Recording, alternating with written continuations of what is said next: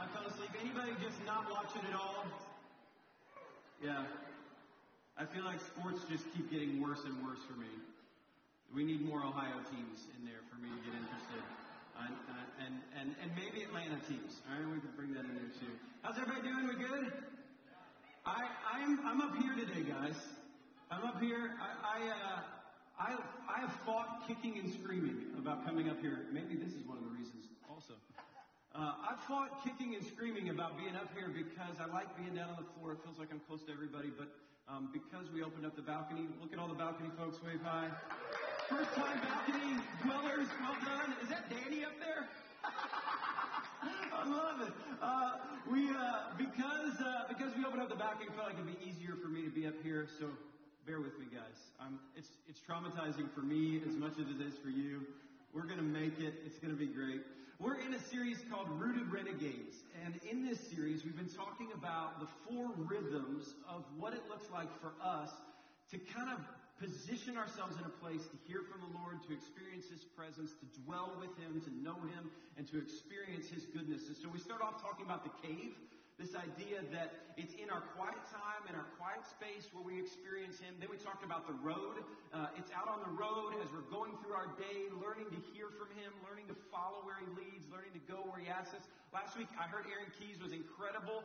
Talked about the fire and the passion of the Holy Spirit kind of working and stirring in us and examining our days at the end of the day to just discern where did we walk with Him, where might He have been leading us, all of those things. And today I want to talk about the table and what it looks like for us to be a community that dwells at the table of the Lord and invites others to that space as well. I heard a story this week about Buddy, though, thinking about Rooted Renegade. So Buddy Hoffman is our founding pastor. He passed away a couple years ago. And I heard this story about him this week, and I felt like I just needed to share it because there's this kind of renegade nature that he had that I love. There's certain people that just say things that you wish you could say. And I think that was Buddy, right? Are you guys with me? The people that knew Buddy well, like, he's one of those guys that, like, those thoughts go through my head, but I don't have the courage to say them. Buddy just said them, right? And so I heard this story this week that when Grace was just getting started, this was in the 80s, Grace was just getting started, and it was kind of like where we're at today. People had just started to really gather, and the crowds were starting to come, and Buddy said that this group of people, these young men, started coming to the church. And back in the 80s, this was a much more conservative church at that time, right? So there was a lot of suit jackets. Everybody was kind of buttoned up. I think there was a choir. Like we had those things kind of going on back in the day. And so this crew came in, and they all came in on their motorcycles. There was like 3 or 4 of them in there on their motorcycles, and they wore shorts and like white beaters and like the leather jackets, and they sat in the back. And Buddy was sitting in his office one week, and he got a phone call from somebody from the church, and the person said, Pastor Hoffman, I'm greatly concerned. We've got these young men that are coming to the church, and they're wearing shorts to church, and they're wearing T-shirts, and I'm greatly concerned about what this is going to do to the church, and how the church is going to change, and how the church is going to be like transformed by these folks. And I guess Buddy said, well, what are these guys' names? And the guy said, well, I've never talked to them. I don't know their names. I've never spoken to them. What brought them to the church? And they said, well, I don't know. I've never spoken to them. I don't know what brought them to the church. Well, what do they do? What's their job? Where do they live? And he asked them all of these questions, and they couldn't answer any of these. And Buddy said, after speaking to you for a little while, I need you to understand something. I'm not concerned for those young men at all. I'm actually concerned for you. Like, can I pray for you that you will have the heart of Jesus and that you will understand the power of the body of Christ to invite everybody into His presence? And Buddy just went after him. I guess he just completely lit him up. And I heard that Buddy didn't get any phone calls like that for a really, really long time. So next time somebody calls me, watch out. I got the power of Buddy working through me right now. I'm ready to light somebody up. No, I'm just playing. But today I do want to talk about this idea of the table. Like, there's something beautiful that happens at the table. Like when you're just gathered around a meal with your best friends, and around the table there's laughter and there's joy and there's checking in and there's good food in our bellies, and in my world the kids are running around laughing and making noise, and there's just an experience of like, this is safe. This is good. This is what life is supposed to be like. And I love the idea of just inviting everybody to the table. I think the table matters to us here at Grace. One of our primary missions is house church. Like, we've started 10 house churches now in the community, all over the community, and they're growing rapidly. I'm praying for more. Like, I want 20 by next year, right? We want 40 after that. We want to grow these house churches, and the goal of these house churches, so we have 3 core values, which it's really 6 core values, but we've turned it into 3 for our house churches. It's that we listen and we pray, which seems important, right? You with me? Okay, not very many of you are nodding, but that feels like a good thing. That we bless and we serve. And then thirdly is that we eat and we celebrate. Like, one of our core values here is the table. We place eating next to praying here at Grace. It matters that much.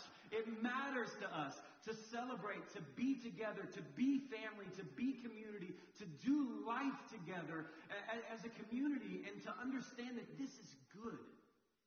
That it's good when we're present to one another. It's good when we're inviting. It's good when we open up spaces. And so house churches, raise your hand if you're involved in a house church right out there.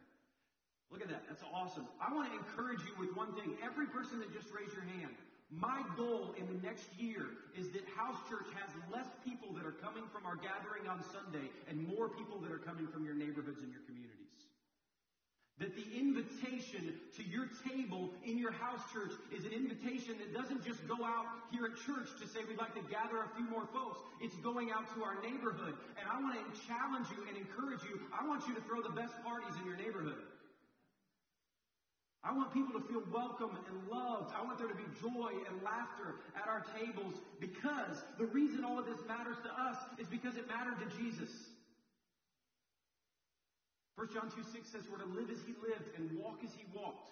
We're always talking about how do we inhabit the spaces that Jesus inhabited? How do we live as he lived? How do we do what he did? We used to have the WWJD bracelets, right? We want to know how he lived. And the way that Jesus lived was around the table. He was constantly inviting people that didn't belong at his table to his table. He invited Levi, he invited Zacchaeus, he invited John the Baptist's followers, he invited all of these people to come, and he sat at the table with them, and he taught, and he laughed, and he shared, and he taught in parables, and he told all these stories. He even spent so much time. Look at the Gospels and see how much time he spent at the table with the Pharisees. I challenge any of you to match Jesus' ability to eat with your enemies. Over and over and over, he's at the table with hostile hosts. He's at the table with people that disagree with him. He's at the table with people that are angry with him. He's at the table with people that would drive me crazy. And if it matters to Jesus, then it matters to us. We actually take the Eucharist every week. We take communion every week, which means every single week we remember that Jesus sat at his table with his disciples, and he broke the bread and he poured the wine, and he said, "This is my body that is broken for you. This is the blood that is shed for you. Do this in remembrance of me." He's actually telling us, get around the table together. And so I feel a weight to this message this morning. I feel like there's times when I preach where I feel like this might be a little more important than some of the other times that I've preached. And for some of you out there, it may feel like, why is this such a big deal that we eat together? Why is this such a big deal that we gather around a table? Why is this a rhythm that matters to us? Why is this so important to us? And I want you to know it's important because it's what Jesus did, and it's what Jesus invited us to do. Jesus fed the multitudes. He fed the 5,000. He fed the 4,000. He multiplied what he had and gave it out. And then the early church, all the early church tried to do was what Jesus did. So where did the early church start? It started in homes and in the synagogue. And they bounced back and forth between being in the church and being in homes together, where they opened up their home and sat at the table and loved one another. I just want to suggest that in our culture, I think we're losing the art of the table. I think we're losing the art of neighborliness. I think we're losing the ability to connect. And I don't know what it is There's a lot of polarizing things in our world right now. There's a lot of lines that are being drawn around politics and around all kinds of different things that separates us and pulls us away from one another. I think social media doesn't help all of this because we used to not have to read everybody's opinions every day, and now we have to. I think we also are, I'm concerned that our young people don't know how to be together. I was out with the campus pastors a few months ago, and we were having dinner together, and there was this table of like young girls, probably like freshmen in college, sophomores in college. There was like 10 of them gathered around this table. We're at a nice restaurant, and so I imagine it was like a girls' night out, like a fun kind of time. They were all kind of gussied up, ready to go. And I'm not kidding. We watched them for an hour, and this was the pattern. Like every one of them on their phones, not interacting with anyone. And then somebody would be like, let's take a selfie. And they would take a picture of one another, and then they'd all get back on their phones and not hang out. And I wanted so badly to find out what the selfie said. Because I'm guessing it was like having an amazing time with the girls.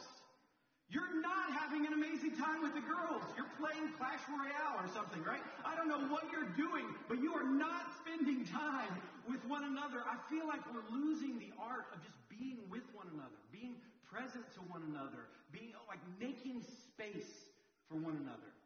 So in Psalms 23, this is the passage that we read like for pastors. It's the passage that you read when you go to the hospital and somebody's passing away. It's the passage that you read when there's like stress and anxiety. And it's this beautiful picture of this invitation of the Father.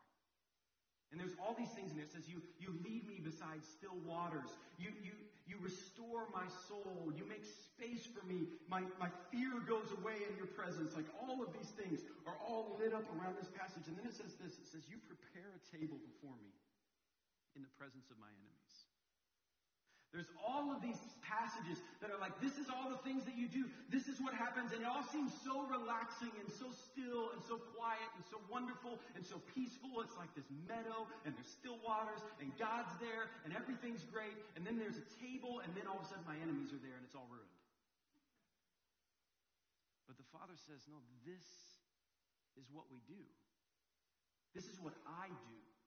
I believe that the powerful God, the mighty God, what He wants us to do and what He invites us to do is He prepares a space at our tables, at your table, in your living room, in your kitchen, at your favorite restaurant. He has prepared a table for you to be with others and for you to be the light of Jesus in those spaces. I believe without a shadow of a doubt that He's done that. I believe, we did the story of God this weekend, and we had around 30, 35 people that gathered around in the basement downstairs this Friday and Saturday night and spent time together just walking through the story of what God had done and who He was. And as we talked about the story of God, we just kept coming back to the garden invitation is still there. The invitation to walk with Him in the cool of the evening, the invitation to be with Him, the invitation to be in His presence is still available. And all throughout the story of Scripture, God is fighting to get that back with us. He's fighting for that kind of relationship. He's fighting for that kind of presence. He's discerning how do we get back what everything was in the beginning. And everything in the beginning was peaceful. Everything in the beginning was without fear. Everything in the beginning was without sickness or without death. Everything in the beginning was closeness with one another. There was no blame or shame or guilt. There was no sin or no brokenness or woundedness. People didn't have the capacity to hurt one another the way that we hurt each other now. There were no relationships that were broken. We just lived in the garden beside the still waters at the table of the Lord together at peace. And I believe He wants to restore that. I believe He wants to bring that back. And I believe without a shadow of a doubt that He's asking for a group of people in Cobb County to live out this rhythm. And to become a people who come to His table, but also know how to invite people to ours. And it just simply says this: you prepare a table before me. Preparation is hard. Right? Are you with me? Some of the guys are like, I don't know. I don't ever prepare the house for a meal. Right? So you need to start helping out, right? It's hard. Right? When you have a bunch of people over the house, when you open up your home, like, there is some preparation that's involved in it. There's some working. There's some hospitality that happens in this space. But when you do those things, what you do is you open up space. I think the greatest gift that we can give to one another is to make space in our lives for each other. I think one of the greatest gifts that's been lost in this world is we don't prepare for one another anymore.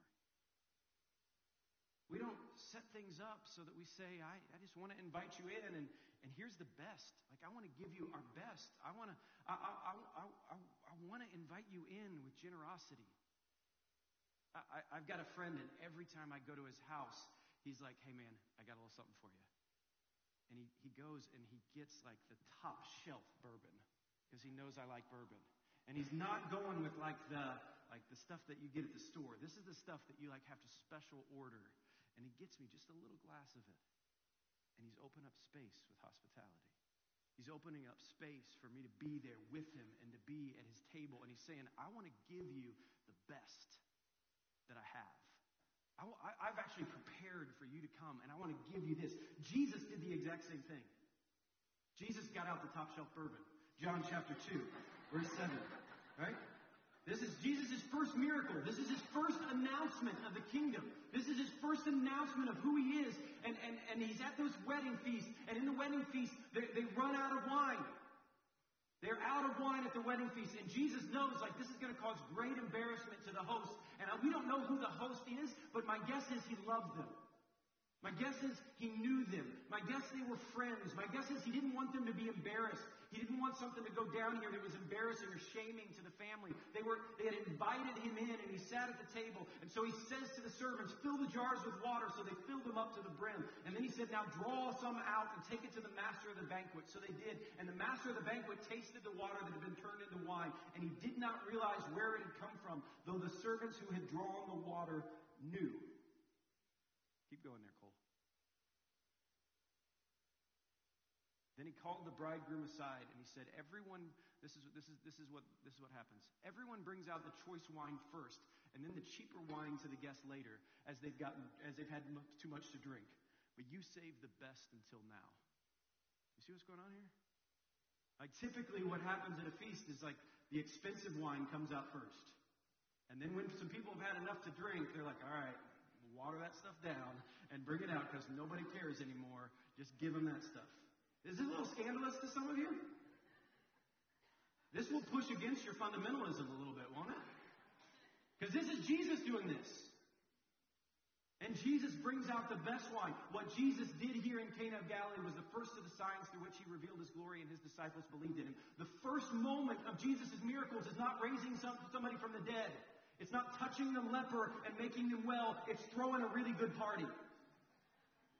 Are you with me? It's generosity at its fullest. It's the God of creation reaching down and saying, I love so much that I want to invite everybody to my table, and I want them to experience my grace and my mercy and my peace and my generosity. So come to the table because the best wine's coming out last. It's more than we deserve. It's more than we hope for. It's more than we imagine. Christians are not known as the people in our neighborhoods that throw the best parties, but maybe we should be. I would love it if people wanted to be at our house. I would love it if people said, it's fun hanging out with them. We laugh, and there's joy, and there's excitement, and it feels like they go the extra mile to invite us to their home. Sarah and I have some friends in Ohio that were just such great friends to us. And every Valentine's Day, this is what they did. It's a beautiful thing. Every Valentine's Day, they said, we're going to invite like 25 or 30 of our closest friends to our house. And they would cater in a meal. It's $100 a person meal. This amazing meal. And they had an open bar at the meal. They brought out this amazing, incredible steak dinners. It was so good. And then they brought everybody a gift. Every single person that came, a unique gift. They bought them and gave you a bag and were like, we bought this specially for you. We were thinking of you when they did this. This is not somebody who had enormous amounts of wealth. This is somebody who understood the power of the table. And every year they actually budgeted. They prepared a table. They were generous. They gave everything they had to their friends. And we had so much fun on those nights, laughing and joking and eating lots of food. It was so good. This is what God is calling us to do. To to open up space. If he prepares a table before us, then we're called to prepare a table before others. And preparation is hard, but preparation is worth it.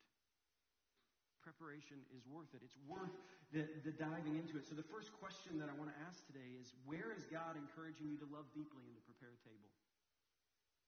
Who do you need to invite to that table? Who do you need to bring to your table and just simply say, hey, I just want to tell you how much I appreciate you. I just want to tell you how much I love you. And so we went the extra mile on the meal tonight. We did not get the Little Caesars pizza. Like, we went for Domino's. No, I'm just kidding. We went all out today, and we brought out the good stuff because we just want to thank you for being in our lives and for the way that you love us and serve us. Maybe it's actually inviting somebody that's never been to your table and saying, I just want to invite you in. I want to give you space. Young people in the room, like high schoolers in the room, I know you're sitting there thinking like, well, I don't have a table. College students, some of you are like, I've got 14 guys living in my house. Like, our table is like hash browns for every dinner, like ramen noodles, and that's all we got. Like, what does this look like for us? Buy somebody's meal. Sit by somebody in the cafeteria. Give them your Cheetos, right? Whatever you can do, give generously and invite people there. It says, we've prepared a table before you, and then it says, in the presence. And we're not very good at presence right now in our culture. Can we acknowledge that being present is difficult for us? That there's a challenge in like just stopping and slowing down and being with people and being beside people. It's easy not to be present to one another. It's easy to kind of run around and be involved in all kinds of different things, and my mind is going a million different ways, and my phone is buzzing me, telling me the next place I have to be at the next time, or I'm tired and exhausted and worn out. And there's this space that's created where it just says, no. Be with each other. There are so many times, guys, throughout the week where I just have to stop and say, Lord, will you teach me to be present right now? Will you quiet my heart? Will you still me? Will you let me be present in this moment to the people that I'm with? We don't know how to be with the people that we're with. We're somewhere else. Our minds are somewhere else. Our hearts are somewhere else. We're thinking about something else. And one of the greatest gifts of hospitality is just simply listening. It's just simply saying, I'm available to you right now. There is no place I'd rather be than with you. There's nothing else I want to do but be with you. How often do you experience that, honestly? How often do you actually experience another human sitting in front of you and you feel like you are the most important thing in the world in that moment to them? I would suggest we experience that far less than what we should. Listening is hospitality. Presence is a mutual exchange. It's this mutual exchange of I'm with you and you're with me and we're both together and we want to be together and we want to be present with one another. And I think stillness is a precondition of presence. So in order for me to be present, I've got to be present. I've got to cut some things out of my life. I've got to slow down. Anytime I want to come to the table of the Lord, anytime I want to be in His presence, I have learned that solitude and stillness and quieting my heart and listening and discerning is the work that I need to do in order to hear from God. Are you with me? So when we want to be with God, we know how to quiet ourselves. We know how to still our hearts. We know how to listen to Him. We know how to find a quiet place in our house. We know how to open up our Bible. We ask Him to lead us beside still waters. We don't know how to do that with each other. What if we started treating each other the same way we treated the Father? What if we started saying to each other, like, I'm actually going to quiet myself on the drive as I'm going to lunch to meet with this person, and I'm going to begin praying for this person before that I meet him, and I'm going to believe that there is a divine encounter that's about to happen here in this space. I'm going to believe that every moment is holy, that every moment is sacred, that every table is a church, every table is an altar, every table is a place where the presence of God can break through. But in order to do that, I've got to quiet myself. It begins with attentiveness. I'm going to be attentive to the people in front of me. I'm going to listen. I'm going to pay attention. I'm going to set aside my agenda and my plans. I'm going to stop analyzing and start listening. I'm not going to try and give the answer before they're done speaking. I'm going to resist the temptation to solve or fix everything that's going on. My wife is really good at saying this phrase to me. I don't need you to fix it. I just need you to be with me. I just need you to be here. I'm like, are you sure? Because I'd really like to fix it. I've got 17 plans on how to fix this in my head right now. I just need you to be with me. I just need you to be present. So the second question I want to ask this morning is, who is God calling you to be present to this week? Can I just make a suggestion to all the fathers in the room? Fathers, raise your hand for me if you have kids. Can I just challenge you to be present to your kids?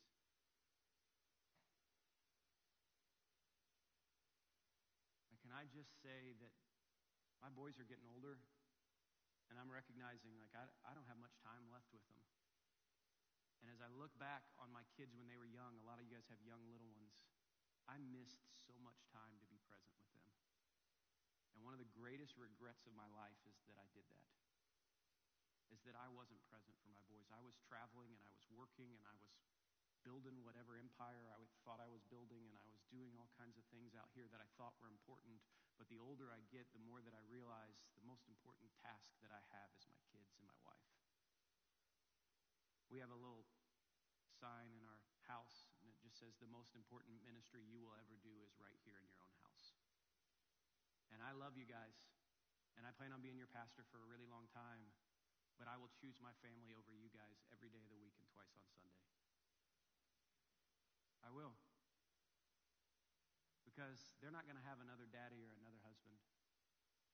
You guys will have another pastor. It'll happen. And so figure out, invest in your family, invest in your kids, be present to them. Get on the floor and play with them, wrestle. Watch whatever the stupid cartoon that they watch. The cartoons just keep getting worse and worse and worse, don't they? They're just so, I'm glad my kids are older, because my kids even think they're stupid now, right? But they're just so bad. Just sit with them and be with them. The table becomes this place where presence happens. Next it says, in the presence of my enemies. You know what? I want to show a video about this first. Let's before we jump to enemies, I want to show a video. I found this video this week, and it's just a video of two men being present to their friend.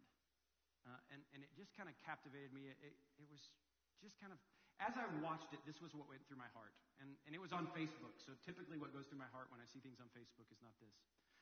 But what went through my heart was, that's the church. That's the church. So I want you to watch this video here.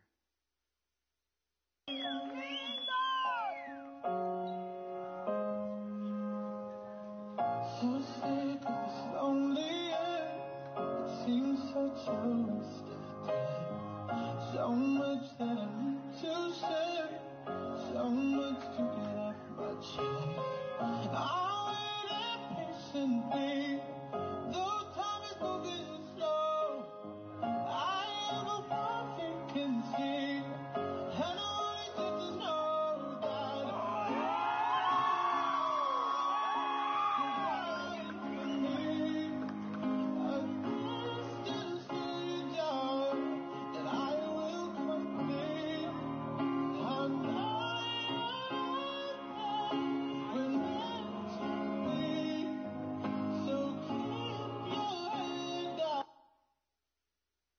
Tell me that's not the church, guys. Tell me that's not what we're called to do, is to stand beside the ones that we love and lift them up. To be the ones who stand beside it. And I love the awkwardness of the men that are when they actually start dancing, they're just like, I don't know what to do. Right? All they are is present. You see that? There was nothing magnificent about what they did there. There was nothing that took any kind of skill. They just simply said, I'm going to be present in this moment, and I'm going to awkwardly sway. Right? That's all I got to do here. It's beautiful. That's a picture of the church to me. When I looked at that, I was like, I want that to be Grace Marietta. I want friends that do that for me. That lift me up, that encourage me, that pull me to the table, that sway awkwardly with me, that call me to the best. That's the kind of life that I want to live, and that's the kind of church that I want to be. And it only happens when we prepare, when we invest. And then the last part of this verse is the hardest part. It says, of my enemies. Because I'm cool with dancing like that with Ryan, right? Like, it'd be weird, but like I'm down, right? Like if that's my best friend, like we'll figure that out. Like that's cool. But when it's our enemies, the whole game changes.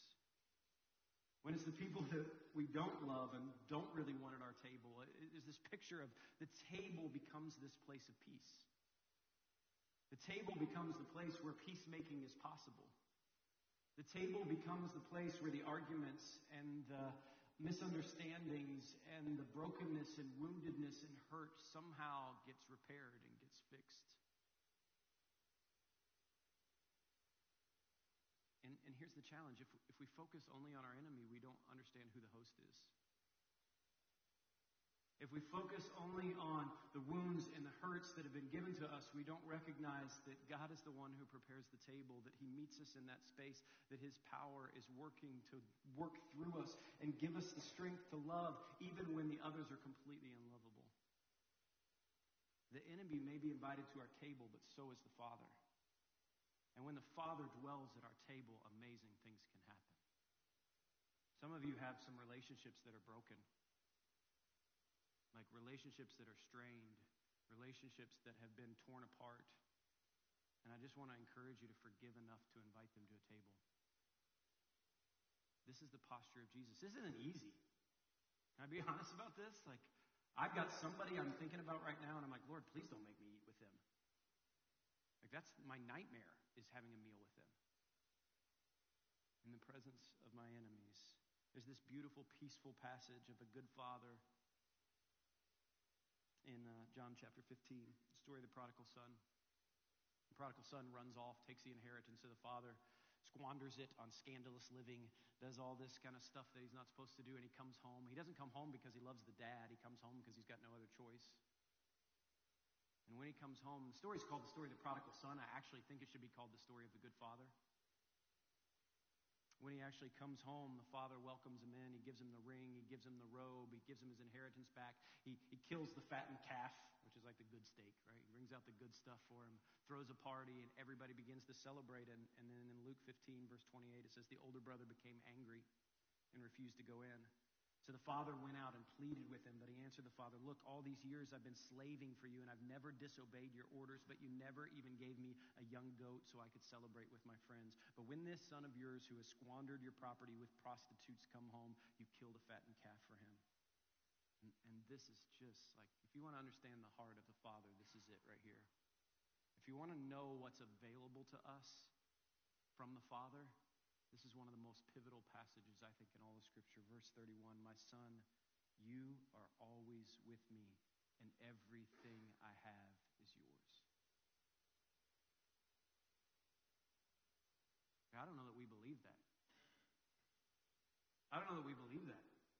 I don't know that we trust that the power of the living God is always with us. I don't know that we trust that everything that is His is ours. I don't know that we trust that the inheritance is ours, that the celebration is ours, that the joy is ours, that the feast is ours, that every power and presence and abundance that is His belongs to us and is in our hands and in our capabilities. It's all ours, everything.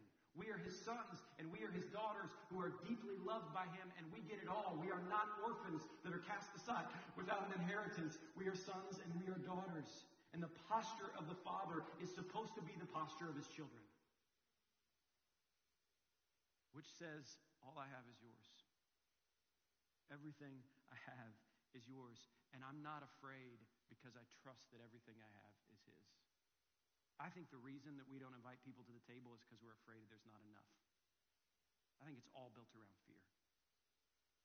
We're afraid that we're not going to be able to meet our enemies in a way. We're afraid conflict's going to happen. We're afraid that we don't have enough time. We're afraid that we can't be present. We're afraid that we can't afford to buy the good steak instead of the Little Caesars. We're afraid that we can't, we're afraid of all of these things. And I believe the Father wants to say to us right now in this space, all I have is yours and I am always with you. There is nothing to fear. There is no scarcity in the kingdom of God. There is only abundance. And I want to give more than you could ever hope for or imagine when we begin to open up the gates to our doors and to our neighbors and we begin to invite people to the table.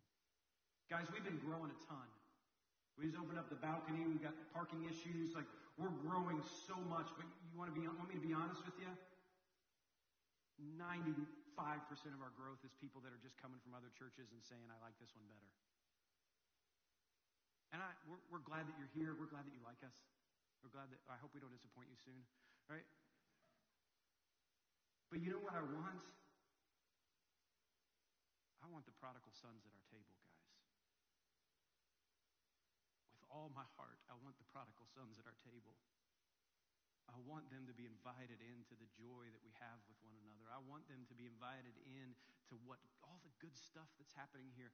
There are so many people in this room who, when I meet with them, they say, you know what I love most about Grace? It just feels like family. Like, this is my family. They love me when I'm hurting. They invite me to the table. They care for me. They welcome me. They serve me. This feels like family. And so many of us don't have family in Atlanta. And so this becomes our family. And I want to open that up for everybody. The first time I ever sat, second time, sorry. I came and preached to try out. I did a tryout sermon. The first time I ever sat here after my tryout sermon, which I'm glad I passed. Thanks, Ryan Tuttle and Danny. The first time I ever came here we did Pentecost. And it was a night of worship, and we filled the room, and the folks from the other churches came, and Sarah and I we had just been praying that the Lord would bring us to a family. That's honestly what we prayed for. We didn't pray for we want the biggest church in the world, or we want this incredible empire that we could build or anything like that. We prayed that God would bring us to a family, and that could be our family, and that could be our home. We had gone through a really messy experience with another Christian organization where we were hurt and wounded deeply, and the people that we thought were our family just wounded us so deeply, guys. I can't even explain the pain that was in that. And to be truthful, I didn't know that being a pastor could be good. I really did. I thought, all right, Lord's calling me to die again. I'm going to go and I'm going to pastor a church, and it's going to get messy, and everybody's going to stab me in the back. Everybody's going to hate me. Everybody's going to be mean to me, and it's going to be terrible.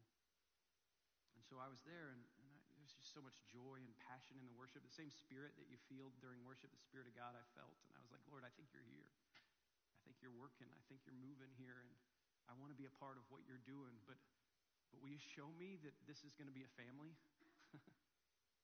And they invited Sarah and I to pray. We prayed right here with all the campus pastors and with Jody and a group of people. And when we got done praying, I looked over the side here. It was right in this section right here, which might be why we keep this sections like it is, you guys. We're not changing that. And my two sons were surrounded by a bunch of men that I didn't know, who had their arms around them and were praying for them. And Mike Cole, who was maybe 14 at that time, came to me afterwards and said, Dad, you wouldn't believe the prophetic words I got. You wouldn't believe these guys, what they said about me. It was so encouraging. It was so good. And I started to believe again, this is a table that I can belong to. This is a family that can be good. We did the story of God yesterday, for those of you who were there, and we talked through the whole story of God, and it was amazing. It's always beautiful and always incredible to look at what God has done throughout history. And sometimes we don't study the whole of Scripture, so we don't see the whole of it. And so we went through the whole of it, and I got to the end, and right at the end, there's just this part in the story that we read, and it just says, and then the church keeps going and keeps doing the things that Jesus did and keeps inviting people to the garden to be present with him. And I'm not kidding. I couldn't get through. I couldn't read it. I started weeping, embarrassingly. I hate it when that happens. And I was just like, why am I crying? You are such a child, right?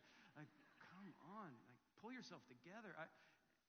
And it took me a minute. Those of you who are in the room, it took me a minute to oh, come on, you can do this. Cleve came up to me before the service, and he was like, you know why you cried? And I was like, yeah, I think so. And he was like, it's because this is your family. And because what we read is what we're doing right now. I believe, guys, breakthrough is going to happen in our community when we become people of the table. I believe it is. And I believe there is opportunities for us not to just invite other people from other churches and to put on a good show. Like, that's the last thing I want to do. I want chains broken. I want freedom to come. We're doing baptisms in 2 weeks. Let's fill that up. Right? That's what I want to see. I want new life in Christ. I want new hope. I want new joy. And I want to be around the table with people that I love and laugh and have joy and peace and hope. And we're not perfect, guys. There's nobody in here that's perfect. And we may disappoint you. We may let you down. But, man, can we strive to be people that invite our enemies to the table? Can we strive to be the people that prepare a place? Can we strive to be a people that are present with others? So here's the challenge that I want to give, and I believe this is like the whole point of the Rooted Renegade series. So if you've resonated with these rhythms and kind of said, I want to be a part of this, here's the challenge that I want to give to us. And this is something like, there's a lot of things that we like challenge the church on that are like, oh, the staff's going to do that? Right? We're going to do this. And you're like, yes, we're doing it. You guys do it, right? This is actually a thing I can't do. None of the staff can do this. We're not going to do it. We can't do this for you. I want to challenge every single person that calls Grace Marietta their home to tithe 1 meal a week, to sit in the presence of your neighbors and of your enemies. I want you to sit down this week with your family and start to pray, and I want you to say all right, Monday nights, every Monday night we're going to pray, and we're going to discern who are we going to invite to our table, and we're going to invite somebody to our table, and we're going to go a little overboard with the meal. And we're going to bring it in, and it's going to be generous, it's going to be kind, and we're going to invite somebody, and we're going to love them, and we're going to be present to them, and we're going to sit with them, and we're going to love them and care for them, and just see what God does in that space. I'm going to choose Friday night. Friday night, we're going to open up this space, and we're going to have this meal. And as this meal goes on, I would love it if this message actually provokes house churches to change the way they operate. I would love it if some of you are like, wait a minute, our house church would be awkward for somebody that doesn't know Jesus. Let's figure out how to create a house church where it's actually pleasant for them, where it's not threatening for them, where it doesn't feel like church on Sunday, but it feels like a family meal. I was reading this week of a church. There's this church, I think it was in Illinois. And this guy took over this church. There was like 10 people left in the church. It was like it was falling apart, it was dying. And here's what he did. He said, I don't know, this isn't working. Maybe we need to close the doors, but let's try this. Let's try splitting up into pairs. They had five houses. And let's start doing dinner church. That's what they called it, dinner church. And every Friday night, they would just create a beautiful table, tons of food, and invite their neighbors. And as their neighbors sat at their table, they just started asking, like, what's going on in your life? How can we serve you? How can we bless you? How can we pray for you? And 4 years later, that church was running over 500 people on Sunday mornings, and they had like 50 dinner churches out all over the community. And it wasn't because they had the best preacher in the world, or they had laser lights, or the worship leader with skinny jeans. Like, it was none of those things. It was just straight up. They just loved. They just loved. And so the last question I want to ask is, who will commit to say, I'll tithe 1 meal a week? Who will say, like, I'm in? I don't know what that looks like, and I'm not sure how that's gonna go, but who are you going to invite to your table this week? Will you tithe 1 meal a week, and will you just say, I'm going to just pray every week and say, Lord, who are you inviting in? And I really, really believe this. We've had tons of prophetic words and tons of things about breakthrough and abundance and harvest this year, but every single one of those prophecies has come with you have to do this before this happens. And as I've been praying about, Lord, what's the this that you're inviting us into? One of it, I think, is passionate worship, guys. Like, one of the things that I think the Father is inviting us to is to encounter Him on Sundays, to be present to Him, to get after it, to like put ourselves in some uncomfortable positions, to pray and ask Him to speak and move and expect signs and wonders and come expecting Him to do something amazing when we're here on Sunday. But I believe the second thing is to just be present to our neighbors. To just open up spaces in our life, to be hospitable, to open up the table and invite people in. And I believe that when we begin to be obedient here, God shows up here. When we put our first foot in the Jordan River, the water stops and God shows up. So will you try with me? Just, I don't know, Start this week, start next week, but just start inviting people over and praying that the Father will show up. I'm going to pray, the band's going to come, and we're going to go to the Lord's table.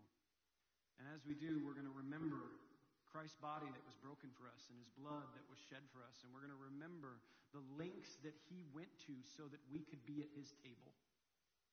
And I want us to be willing to go to great lengths to invite others to ours. So, Father, I pray that you would teach us to welcome you, that you would teach us to be present to others, that you would teach us to walk in your ways and invite people into a relationship with you. I pray that you would work in our hearts and just give us the names of people to invite. And I pray that our homes and our tables would be places of peace, places where not only our presence rests, but where your presence rests. And I pray, Lord, I pray for testimonies. I pray for stories that begin to pour out from our community about simple meals, about simply inviting people into the space. And so, Lord, I pray that you would go ahead of us. Your word says you prepare a table before us, and so we know that you're ready to do that. And so we pray that you would prepare a table for us as we prepare a table for others.